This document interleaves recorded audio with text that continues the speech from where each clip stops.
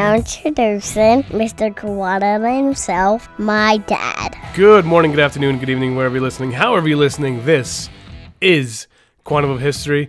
I am your host, Donnie Waldron. Welcome to another episode. I'm excited for this one. We've got Matt Perkins on from the Cigar Bond. We're going to be talking about Sam Bankman-Fried, FTX, crypto. And I think the reason I chose this is, one, I think this is where they're probably going to go with the franchise moving forward. The next one, I imagine they're probably going to play it safe with the villain. I think they're going to have kind of formulaic villain.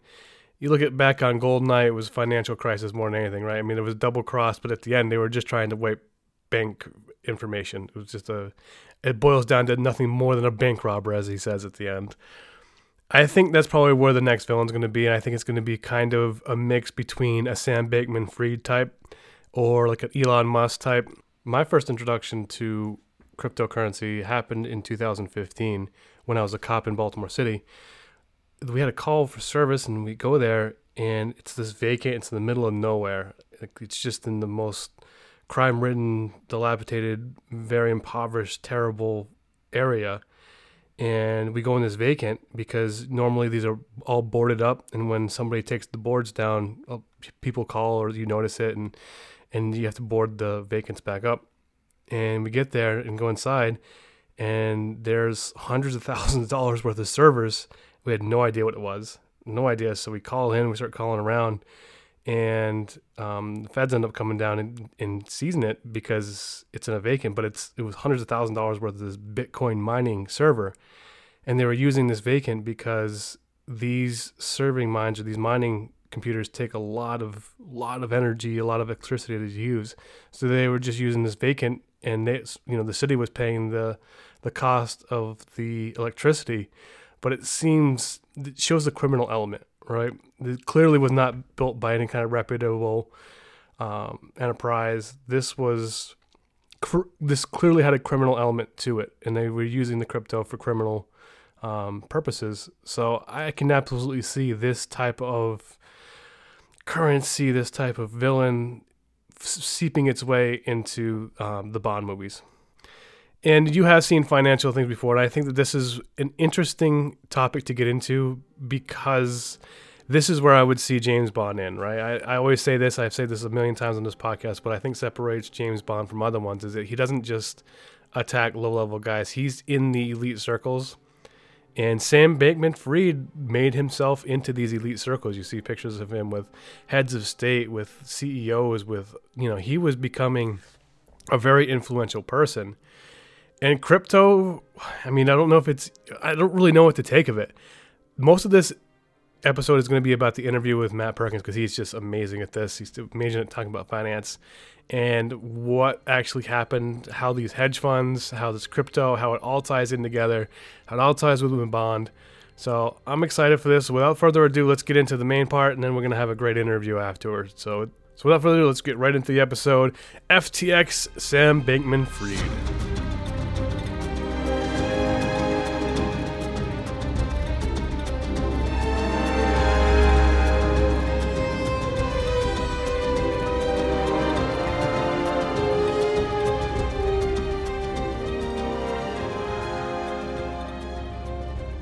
Cryptocurrency was first introduced as an alternative to centralized currency in 1983 by an American cryptographer, David Chaum. In 1995, Chaum created DigiCash, which could be withdrawn using encrypted keys. The problem with Chaum and an early cryptocurrency is something called double spending problem. Essentially, you could just copy and paste the code and use it again. It'd be like if you just take a dollar bill, photocopy it, use it, and then use the same one over again. So it wasn't actually feasible to use as currency just because if you can just recreate it, what's the point in having it?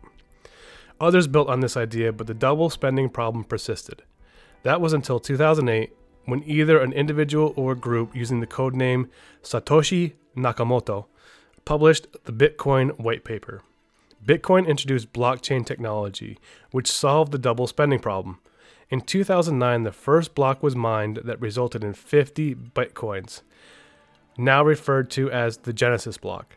This mining process involves computers that solve complex mathematical problems that generate coins. Each coin has a blockchain, that timestamps and records all transactions associated with the currency.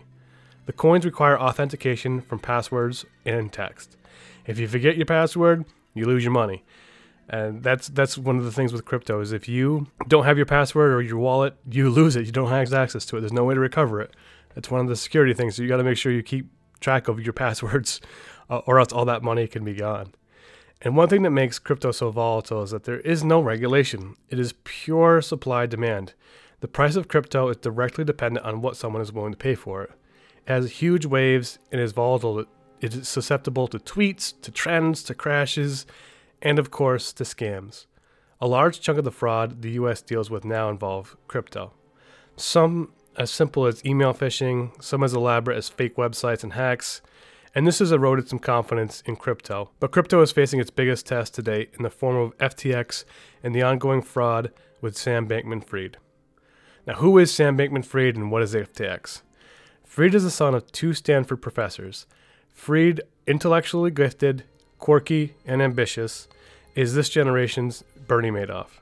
Sam Bankman started two prolific companies in the crypto market, FTX Future Exchange and crypto hedge fund named Alameda Research. FTX is a crypto exchange where people could use their fiat currency to purchase cryptocurrency. You don't have to actually have the coin though. In many cases, investors thought they were purchasing crypto, but what they were doing in reality was getting in line to get crypto. They didn't actually have it, they just had a IOU of a crypto. Now, the Alameda is under more regulatory oversight than FTX, and as books were cooked, investors became concerned about the out of FTT in Alameda's books. FTT is FTX's own form of cryptocurrency, and seeing the conflict of interest, red flags were shown that Alameda and FTX may be inflating their financial health. By this time, FTX was spending hundreds of million dollars in F1 deals, naming rights to the Miami Heat in an election of 2022. Sam Bankman-Fried was the Democratic Party's highest financial contributor. Fried sought governmental oversight and portrayed himself as the ambassador and prince of crypto. This did not sit well with other crypto companies, who disagreed with much of what Sam was lobbying for. Sam was keeping the boat afloat until a simple tweet changed everything. Sam and his company on Binance CEO, Changpeng Zhao, the world's largest crypto exchange, were once friends. So FTX was the second largest, but Binance is the king of crypto. And this guy Zhao is considered the king of crypto at this point. Zhao grew ever annoyed with Sam. The two traded barbs and tweets, and while crypto world watched, again, what we said before, crypto is very susceptible to, because there is no regulation, there's no set foundation, it's new, so its only value is what people value it as. So if nobody values it as anything, crypto is worth anything. It's just like picking up a rock and saying, hey, well, we're going to trade these rocks now as currency. Unless people actually attribute value to it and can use it and have faith in it, it's really volatile. And this Twitter war between Sam and Zhao just showed exactly how volatile it could be. After further information about Alameda's FTT reliance came out, on November 6th, 2022, Zhao tweeted that he would sell all $580 million worth of FTT. This sent the crypto world into hysteria, and in the course of a couple days, billions of dollars worth of investment was being sold. The only problem? There was no money. So much so that only 2 days after the tweet, on November 8th, Binance announced that they agreed to buy FTX. Hoping to calm the crypto market, the sale was announced pending a look at the books. It only took a day to realize that FTX was not as healthy as they thought they were. They were in real financial trouble, and legal problems were coming, and the situation was even worse than Zhao anticipated. On November 9th, Binance withdraws from the purchase, and on November 10th, Bahamian financial regulators freezed FTX assets. On November 11th, FTX files for bankruptcy, and a myriad of federal agencies step in and begin investigating Sam for numerous counts of fraud. By December 12th, 2022, Sam is arrested in the Bahamas after New York prosecutors file charges. And within a month, a company that was valued at $32 billion it was now worth nothing. As files continue to come out, the charges are sealed, and it's anticipated the fraud and illegality that went into this will involve some of the highest officials worldwide. You see all the celebrities that endorsed it. You see the people that Sam was contributing to. You see who he was hanging out with, what circle he was actually inside of. This is going to have ramifications, I'm sure, for a very long time. So literally, a $32 billion industry was taken down by one tweet.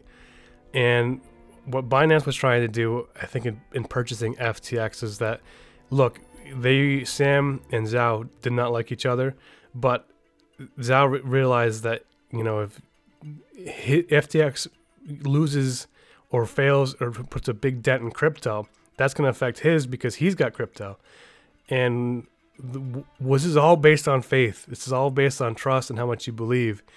And people will play with this when they've got extra money. When they don't have the money anymore, it's going to be a lot different to try to value what crypto is actually worth. I saw an interesting thing from Warren Buffett who said, if he could buy 1% of the farmland for $250 billion, he writes a check now. 1% of apartments, he buys a check, $250 million, buys it now. If he says I could give you 100% of the world's crypto for $50, I wouldn't take it. Well, enough clamoring from me, and let's talk to somebody who actually knows what they're talking about. We'll bring on my good friend Matt Perkins. He's my finance guy, huh? When I need some help with the books, I call this guy, huh? So without further ado, let's bring on Matt Perkins, the Cigar Bond.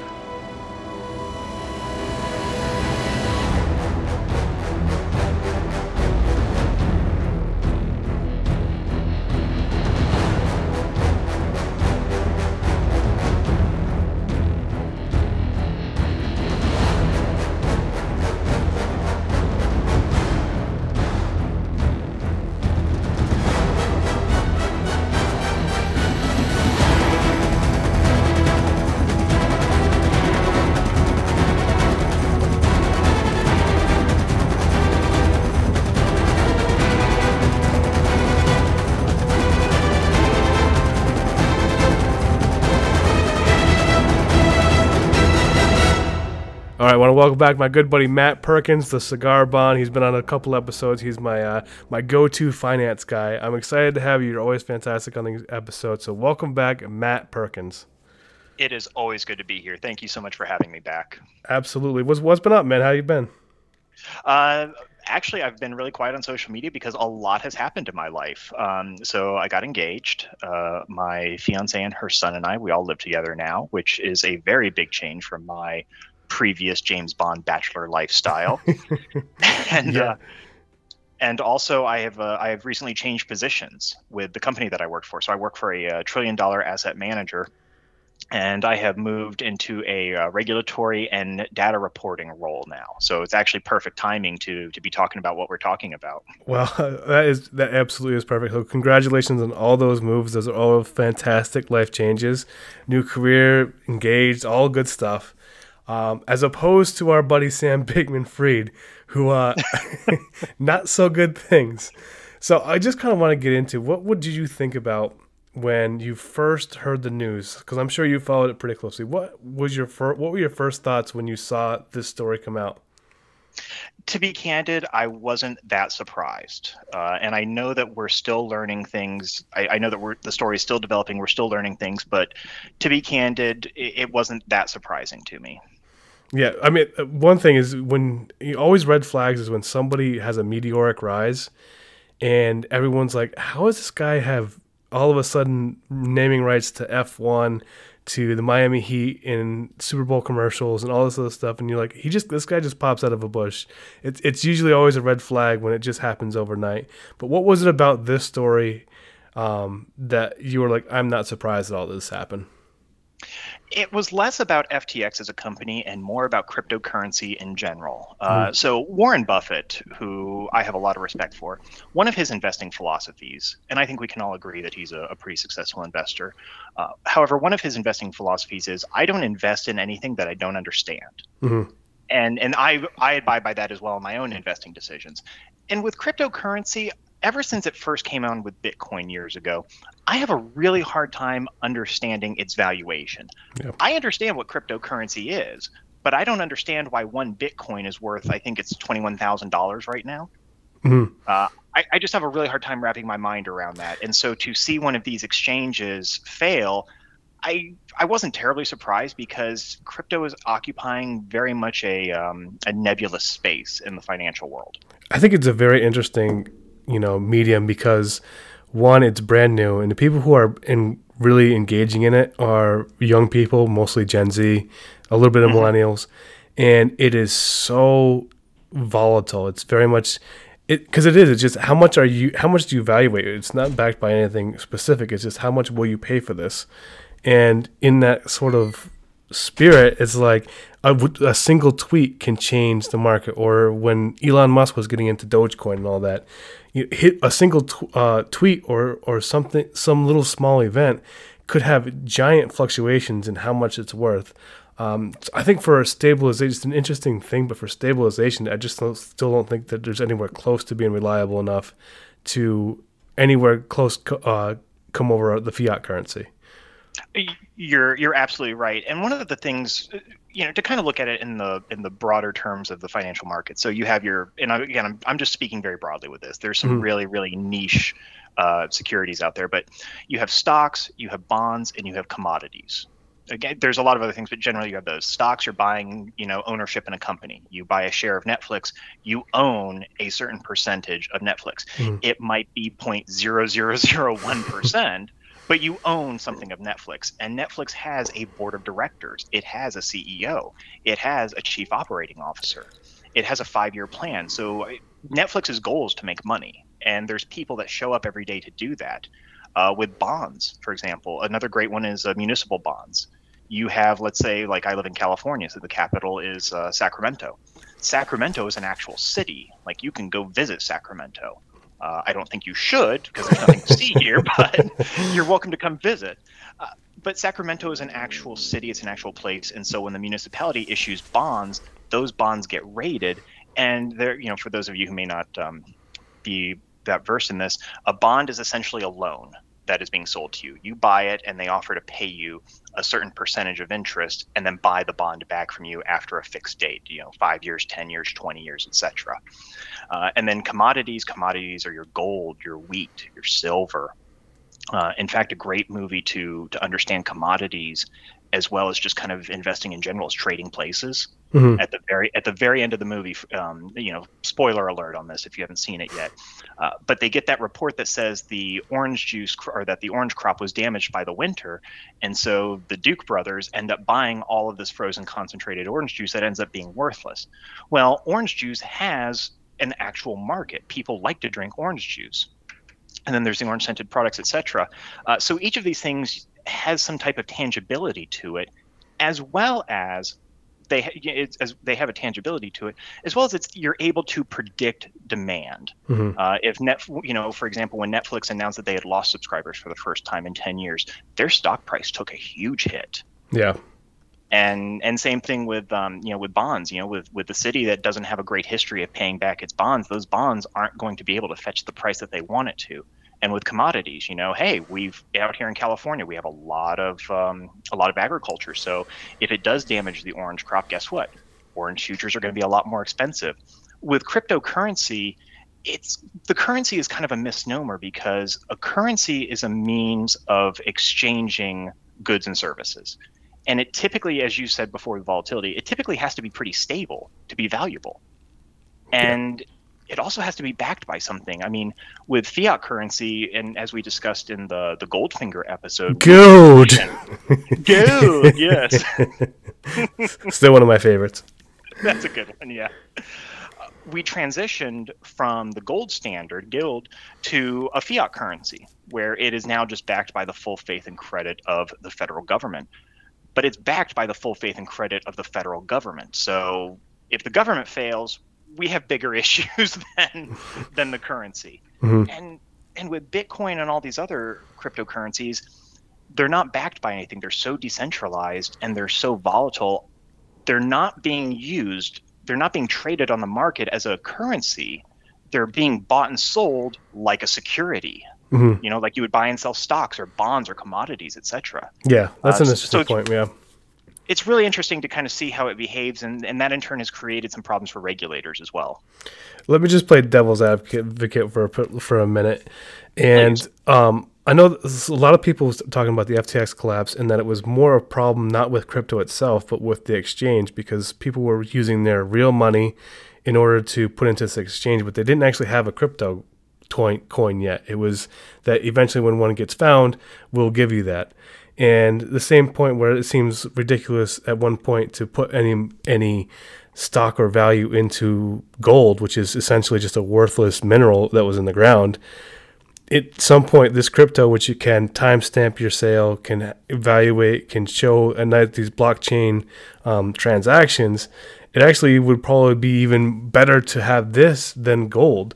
What would you say as far as what's the difference between the hedge funds for the tokens, the cryptocurrency itself, and how would you describe how the hedge fund actually was working with the exchange? Ooh, there's a lot to unpack here, and this is going to be going on for years. As far as a hedge fund really has a real there's a lot of misconceptions about hedge funds due to pop culture. Hedge funds are pooled investments that tend to focus on very niche and advanced investment strategies and tools. Yeah, can I just interject? It very much. Please. The hedge fund itself has a very much a horrible stigma, right? It's like rich kids and hedge funds and terrible bankers. Can you just kind of elaborate what a hedge fund actually is? Like I'm sure you're about to do, but just for my own thing too, to explain what the hedge fund is, because it seems like such a dirty word, but do people actually know what it actually is? Hedge fund is all right. I'm really glad you brought that up. Hedge fund is actually a very, very specific type of investing. It is a pooled investment, so it's gathering money from a lot of different investors. Either by law or by regulation, forgive me, I don't know exactly off the top of my head, but by law or by regulation, it is not open to retail investors, people like you and me. It is open to institutional investors, like it would be Merrill Lynch or JP Morgan. Even some individuals can attain the designation of institutional investor based on their net worth, like Mark Zuckerberg, for example. He could be an institutional investor just based purely on his wealth. But it's mainly meant for companies, not individuals. And they pursue, it goes into a lot of detail, but they pursue very advanced and very niche investment tools and strategies, like arbitrage, for example. I'm just kind of throwing that out there. So it's not something that normal people typically invest in. And as you said, the hedge fund baby and things like that. Yeah, hedge funds can make a lot of money. They tend to take very large positions, but they're also very risky. And they stand to lose a lot of money based on those investments, which is why they aren't typically open to people. Why the exclusivity? Because you think of the volatility, you'd also want to pull other people's money and let that waste away. Why do you think the exclusivity in the hedge funds as opposed to letting other people come in and then play risky with their money too? That is another great question. Part of it is to protect, because the investment tools and strategies they use are so advanced, it is very difficult for common people to understand them. And I know that sounds really snobby and elitist. I work in finance, and I'll tell you right now, there's a lot of things I don't understand about the industry.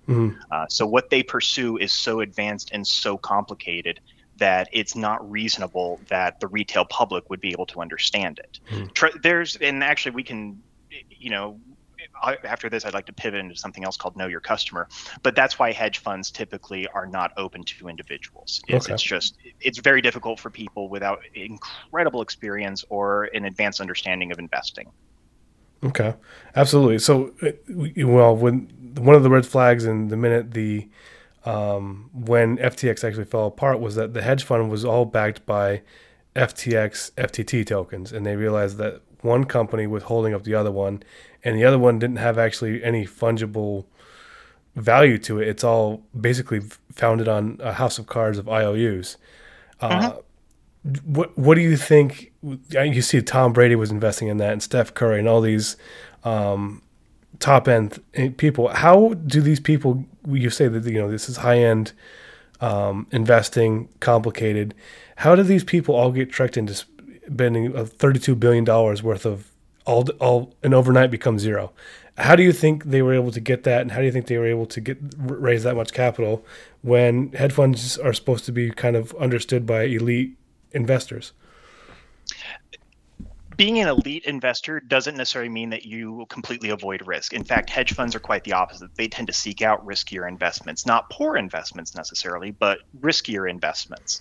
And this is just one fraction of what hedge funds focus in on, by the way. Cryptocurrency in general is just a very niche, very almost marginalized investment. And for people like Tom Brady and Robert Kraft who've invested in this, I don't want to. This is going to be I'm trying to think of a very polite way to say this, but it's easy to be sucked into the excitement. Cryptocurrency as a whole has generated a lot of excitement over the last 6, 7, 8 years, even more. And you're reading, there's articles that are being published regularly about people who became millionaires overnight because they bought a coin at like 0.6 cents per coin and it tripled in value overnight.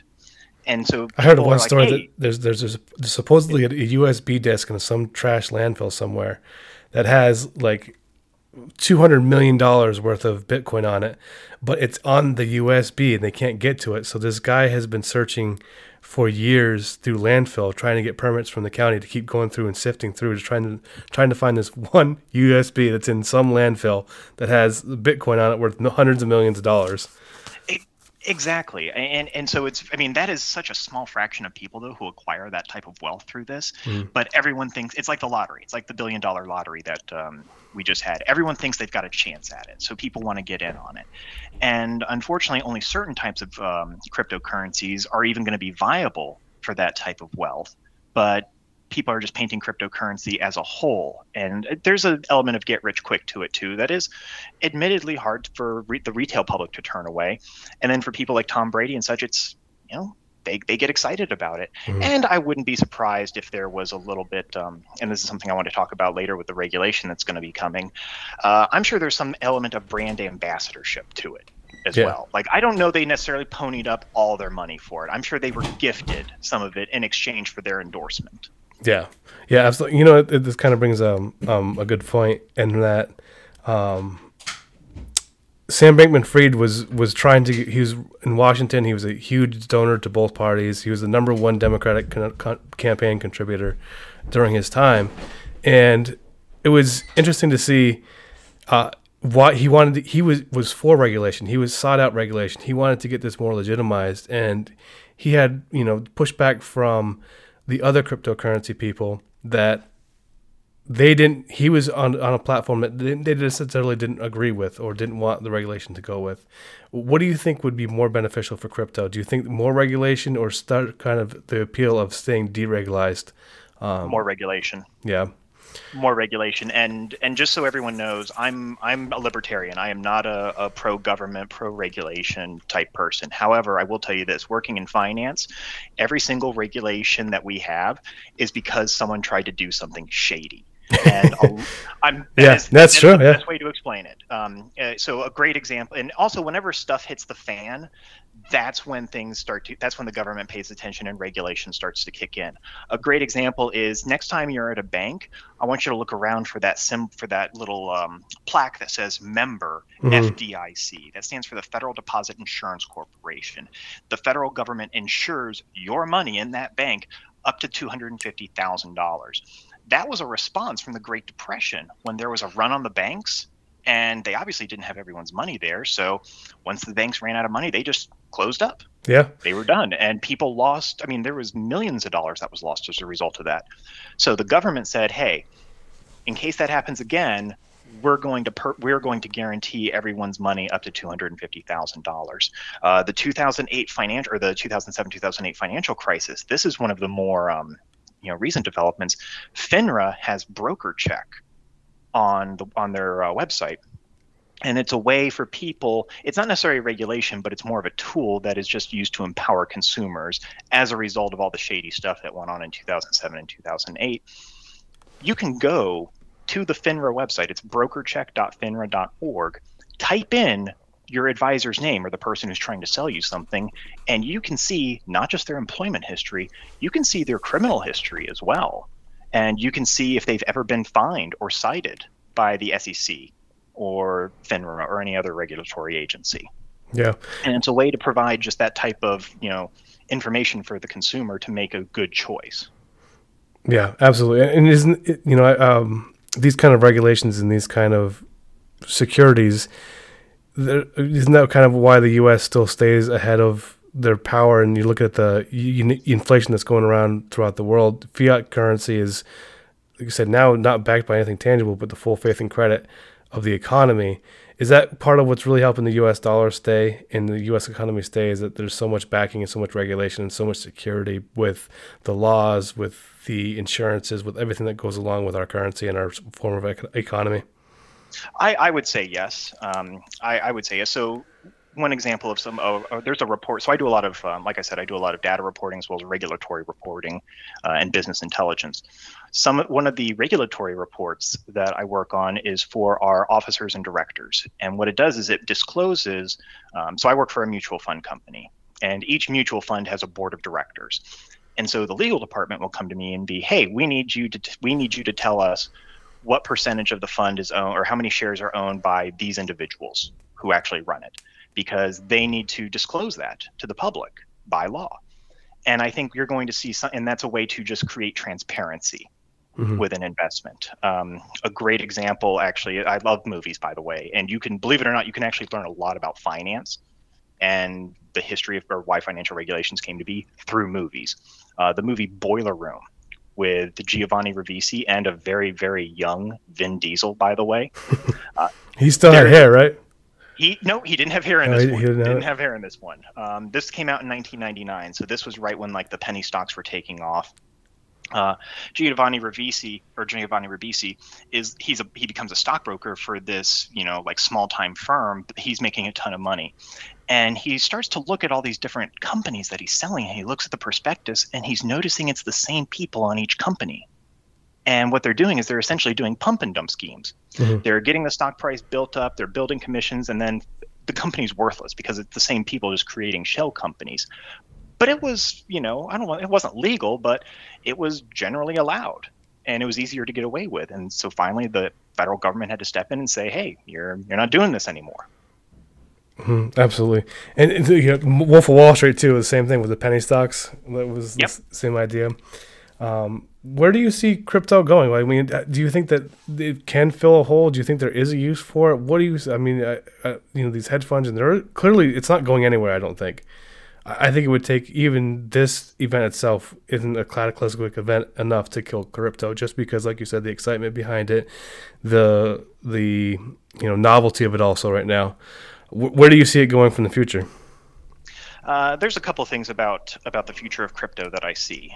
Number one is, so first off, is as crypto as an investment security, I don't see it gaining mainstream acceptance anymore. I think that it was coming very close to it, but this incident, so I don't mean to tangent too much, but I can't really stress how bad this is for crypto. Mm-hmm. And because in finance, your reputation is everything.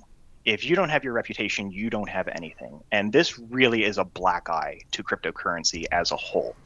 I don't think it's the worst thing that's happened. I think it's the worst thing that's happened to crypto, but it's not. It's certainly not the only bad thing about it. The fact that so many people lost money on this, it's going to make people very skittish about investing in any type of cryptocurrency in the future. And I really don't think that crypto, because of its volatility, ever was a contender as an actual acceptable currency. Because how can you, like, an example is, if I give you $1, that dollar is always going to be $1. Mm-hmm. It's never going to be 80 cents, and it's never going to be $1.05. It's always going to be $1. Its purchasing power may change, but the dollar remains a unit of currency. With crypto, we'll use Bitcoin as an example. It's $21,000 right now. But if Elon Musk tweets about it, it could go down to $8,000, mm-hmm. or it could go down to $7. That's not good for a currency when you're using that as a measure of goods and services. So I don't think it's going to see too much space in people's portfolios. And then as far as the regulation going forward, I think crypto's going to see a real rude awakening. Mm. One of the things that has fascinated me, one of the things that has fascinated me about this is a new financial instrument in the age of the influencers. Yeah. I don't know if you have TikTok or not, but I recently got on it at the urging of my fiance's son. And there are so many crypto influencers on there, and they're talking about, and they're trying to sound very, very intelligent, but they're saying, hey, this coin is poised to go up 30%, or, this coin is kind of plateaued, and they don't know what they're talking about. They really don't, but they're giving financial advice. Yeah. And I want you to think about the last time you saw someone on TV or on the internet trying to tell you to buy a stock. You don't see anyone. Oh, sorry. Yeah, well, it's interesting you bring that up. And I just watched a thing on the GameStop when they shorted that. They just had a documentary about all that on Netflix, and that was basically the same idea. Is that this was started from this community, just like we have the bond community, and there's all sorts of little niche communities. There's a community out there that has YouTubers, podcasters, TikTokers, all these other things that try to give these advices or try to give these financial advice, and they think that these are, just because they're in front of the camera, are informed, and it can cause massive waves in reality when you're getting bad advice, or somebody who is perceived to have influence in this market says something that turns out to be the complete opposite of what you should be doing. You're absolutely right. And at the time of this recording, by the way, I believe jury selection is going on for Elon Musk's trial regarding his tweet about taking Twitter private, or about taking, I'm sorry, not Twitter, about taking Tesla private. Mm-hmm. I don't know if you recall that. It was back in 2018. He put out a tweet that said, funding has been secured to take Tesla private, $420 a share. That is going to change people's minds, and that is going to influence their behavior in a very material way. Yeah. And so it's been very interesting with crypto to see to see how influencers have played a role and brand ambassadorships have played a role. And I think you're going to see that virtually disappear. I think that I think people who do that are going to be held liable.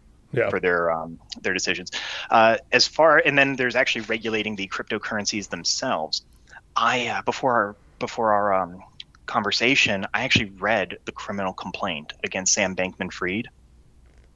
And one of the things that really stood out to me, he's being charged with 8 counts of fraud and 2 counts of conspiracy to commit money laundering. And that stood out to me. The fraud, yeah, he obviously lied to investors. I get that. The money laundering, though, I don't think he's the bad guy. I don't think he's actually trying to hide dirty money. My company and every other financial company out there has an entire division dedicated to money laundering and preventing it. It is, especially since September 11th, it is something that every company works very diligently to prevent. I'm not involved in the investment side of things, okay? I focus more on the business. But every 6 months, I still have to do a training on how to identify money laundering and who to report it to. And I don't think he did. I don't think his company had any type of internal controls. I think they were just taking money as it was given to them. And you can't do that. Yeah. And I think for the other crypto exchanges that are going to come forward, because you're right, I don't think crypto will ever go away, but it's going to take a while for it to recover. They're going to have to adopt internal controls for things like this. They're going to have to monitor transactions and make sure that everything's on the up and up. Mm-hmm. And it's interesting on that same point with the money laundering is that with that indictment, there's a lot of things that are still sealed. And the indictment comes in the second district of the second federal district in New York. And if you're getting indicted in the second district in New York, it is where the biggest cases go to. That's where the Olympic cases, I just did the Merchant of Death, the headlines, the Russian scandals, all the big court cases end up in there. So that's, if you're getting brought to that court and there's still things that are being sealed, there's still parts of the indictment that are being sealed, and you still have all these things that are going on that underlying, along with money laundering. I'm sure that there's a lot of things at play that will eventually come out that I'm sure a lot of people are going to have stains on from. And another interesting point, the World Economic Forum is going on right now, and right now there's 116 billionaires, the FBI director, 56 finance ministers, central banks, 52 heads of states, 600 CEOs are all collaborating on this World Economic Forum. And I would be interested to see what type of conversation about crypto is going to happen, because at one point, Sam Bankman-Fried was part of these elites. We talk about the grassroots, these YouTubers that feed it on. That's the bottom. These are basically just the normal people that come in. But there's also elites that go into this, and this is, not to be too conspiracy theory, but the world, the new world order is basically being told in this little spot, and I would be very interested to see what comes out of crypto based on that. What do you think, as far as we talk about, kind of cracking down on the little guys? What do you think the elites are going to have about them cracking down? Because now, it's affecting them in many ways now. I've actually got a couple of forecast, or I've got some forecasting for crypto with that. So outside of cracking down on the influencers and things like that, I think that exchanges are going to begin to require some type of institutional backing for crypto. So I think there's going to be different exchanges, just like there's different stock exchanges. The question is legitimacy, money, etc. But I think a lot of the more mainstream a lot of the more mainstream exchanges, and the ones that are going to attract the most money, are going to require some type of institutional backing for their currency. They're not just going to let someone who's mining crypto off of their laptop come onto their platform and sell. The next one is, I see ratings for crypto. Whether that's going to be from a regulatory agency or some type of self-regulatory agency like FINRA, but just like we have AAA rated bonds, we have junk bonds, etc., and just like we have blue chip stocks, I think you're going to see a similar designation for cryptos. I think some cryptos are, and we know that now, some are just more valuable than others, some are more trustworthy than others. I think you're actually going to begin seeing that type of designation. That's interesting. What do you think about? Sorry. Finish your thought, and I'll finish. I'll ask you the next question after that. Well, and then not to get too conspiratorial with you as well, but I also see a specialized department handling cryptos going forward because of how unique they are. I agree. I think that's definitely going to come down. That's definitely on the way. What do you think about, because Bitcoin, you get this digital wallet, right? And we saw when the Russian oligarch came down, and when the entire world in unison, basically with clicks of buttons, wiped Russia kind of off the Western map for a minute. And the ability for certain platforms to just not even carry their apps, right? I mean, if Apple and Google decide that they don't want these Bitcoin apps or anything like that on their phones anymore, do you think you could see that kind of high-end influence as well to try to curb this crypto? Oh my goodness, yes. One of the things, and this is not to stray too far from the topic at hand, but so many people talk about government interference and government control. I will be very candid with you. This is someone who works very closely with a lot of regulations. I'm not afraid of the government. I'm afraid of private companies. A good example on this is gun control, actually. So many people say, the government's. I have, friends. I own guns. I have friends who own guns. But so many people, and I see them in online spaces, are like, hey, you're going to have to come take my guns from me and stuff. And it's like, no one's coming to take your guns from you. The government isn't going to stop you from buying guns. Visa and MasterCard are going to stop you from buying guns. And I saw that in a couple of instances. I saw that power flexed in a couple of instances. One, so I know this is typically in adult form, so I hope you'll forgive me for saying this, but one is Pornhub. Visa just said we're not going to allow our card to be used as a payment service for this.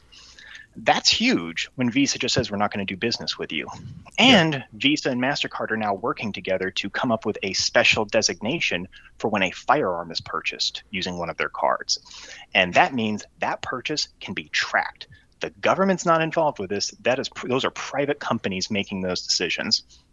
And so that's another thing as well, is with the stability and volatility of crypto, it's not just the asset itself or the cryptocurrency itself. You're right. Google and Apple could just say, you know what, we're not going to allow that on our phone anymore. And that would wipe out so many users. Yeah. And if you don't have access to that money, it's effectively gone. And it is, Visa, to do that with even Pornhub, porn is a $13 trillion a year industry. I saw one report that says if you put the profits of Amazon and Google and Facebook combined, it still doesn't add up to the entire market of porn worldwide. So these private companies and the stamping with the firearms, I have heard about that. That's an interesting point because the Supreme Court just came out with this decision saying that New York's licensing requirement wasn't any good anymore, and there have been all sorts of technologies that have been blocked by these like smart guns, like what you see from Skyfall, the biometric. That technology has been around for a very long time. It's been blocked by lobbyists, and then there's all sorts of there's even an app that you can put on your phone where that gun can only fire with if the app's near. So the power of these private companies, if they were to say, maybe the government doesn't want to do this with guns or crypto, but we're going to do it. That power is way stronger than the government. It's an interesting point that you make, that you're more afraid of private companies than you are government, because at the end, it is. I think that these large corporations have far more say, far more pull, because look at who our politicians are. And most of the time, on both sides, regardless, they're a bunch of idiots for the most part. You see them speak. Yeah, they really are. And what's even, I want to get into this a little bit too. Have you ever seen like a congressional hearing where people like Maxine Waters or any of these people who try to act like they're so high and mighty based on their positions in this Congress, but you hear them ask these questions about things like crypto or stocks and bonds, and the questions that they ask are so ludicrous. I'm like, have you even done the bare minimum of research? Do you think that's going to be a giant conspiracy? Even judges, when you're trying to talk about warrants with Instagram or Facebook or cell phone towers and GPS and all the technology that's happening, these guys can barely, FaceTime. And I'm sure that a lot of Congress and senators have been there forever, have no concept of crypto. Is that going to be a really hard hurdle for any of these things to come over, not just to regulate, but to try to deal with at all? Unfortunately, yes, because while the regulators who actually run these agencies are very capable and very sharp, the politicians who are actually going to write the legislation for it, I don't have very much confidence in them. Yeah. And they're certainly not going to write the legislation. They're going to have somebody else write it. And somebody else is going to try to convince them that this is a good idea, and they're going to hear somebody else in there chirped in their ear and be like, "That's not a good idea." And no matter what you say, just from my own experience, you can write the regulation, but if they don't buy into it, or they have this preconceived notion about what it is, it's very hard to get through the head. And I think crypto is one of those things where it's going to be very difficult to get the concept through. It is, and I think that's also going to be part of crypto. I think that's going to be limiting crypto success. So crypto is not the first new security that we've had introduced to us. Over the last 20 years, we've actually had quite a few. The big one is being ETFs, exchange-traded funds. Those started in, I want to say, 1999 as the the SPDR ETFs, actually, Standard & Poor's deposit receipts. Picture a mutual fund. Like just a regular mutual fund, but one that you can buy and sell like a stock. Mm-hmm. So it still has all those underlying stocks and bonds, et cetera, but you treat it like an individual stock. That was introduced, 20 plus years ago. And it is still part of people's portfolios, but it's not anyone's top part. It's not the top part of anyone's portfolio, because it does tend to be very niche. Mm. And I think crypto is going to occupy a much more reduced role. People will have it in their portfolio, but it's certainly not going to revolutionize the way we do business. It's volatile. It doesn't have any type of centralized backing, which I know is a selling point for it. But at the end of the day, you want to make sure that your money is being taken care of. But what would be interesting is if Pornhub starts taking crypto, right? I'm saying that jokingly, but honestly, porn has shaped. There was when we went through DVDs and it was either Blu-ray or HDRs, whatever they were.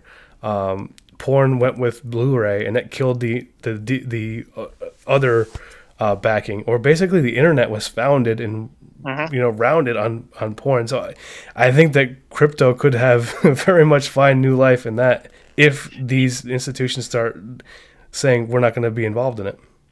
I think you're absolutely right. I think it will, and I've heard from other people that Pornhub actually does accept crypto.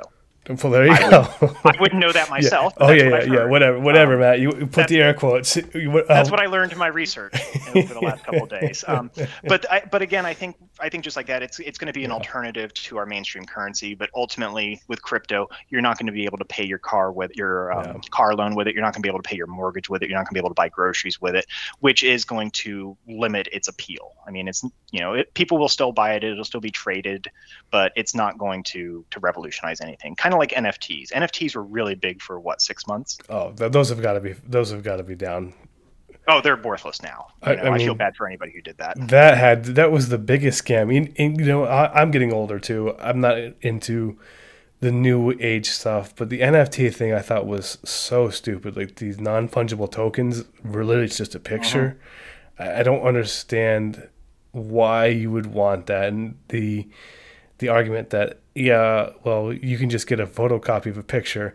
It's just not the same as like the tangible, having the painting, the artist touched it, all that, as opposed to the digital, which is just so not the same.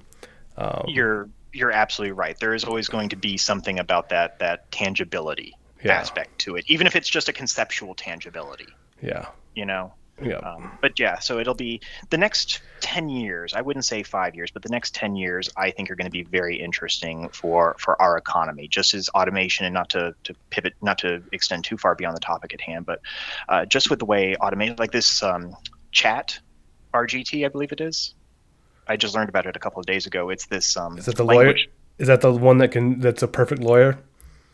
I don't know if it's a perfect lawyer, but it can write code, it can write speeches. It's a language processor. Yeah, so I think that might be the same thing, that there's now one that can be a perfect lawyer. So if you give it a complex legal question and you put it in there, and they went against the best legal minds, and the AI was formulated better, like 96% accuracy with their legal writing, as opposed to the best financial minds that were around 80 at the top. So AI is going to be a scary thing as well going forward. Yeah, we are, with everything going on, the next 10 years are going to be very interesting for how our economy is going to be reshaped. That's great. Well, I think we can end it there, Matt, unless you got anything else. Yeah. And, I'm glad I'm not Sam Bankman-Fried. How about that? We'll end it with that. I'm glad I'm not that guy. He had a run because he had the house in the Bahamas with 10 polyamorous. He had a bunch of chicks. Like, he was doing his thing for a little bit. But when you start doing that, it's going to be downhill quickly, because you're not focused on your business anymore. You're focused on, I'll say quotes, the wrong thing. Yeah, dude, his business had some red flags that needed to be addressed, and I got news for you, man. Red flags are not just for dating. Right. Well, that's great, man. It'll be interesting in the 10 years going ahead, when we have episode 500 of Quantum of History, and we look back on this day. It'll be interesting to see where our predictions and what our conversation, how much it holds weight, and how much it just like, oh wow, those guys were idiots. They didn't know what they were talking about 10 years ago, right? Yeah, I'm certainly happy to be proven wrong, but I welcome the 10-year review to let's see how close we were. Sounds good, Matt. Well, as always, you were fantastic. This is 40 minutes of just absolute pure gold. Gold. Well, thank you, Matt. It's the Cigar Bond. Great guy. Really wealth of knowledge. So thank you guys. Thank you for doing this, and I can't wait to do this again soon. You're awesome, sir. Thanks for having me.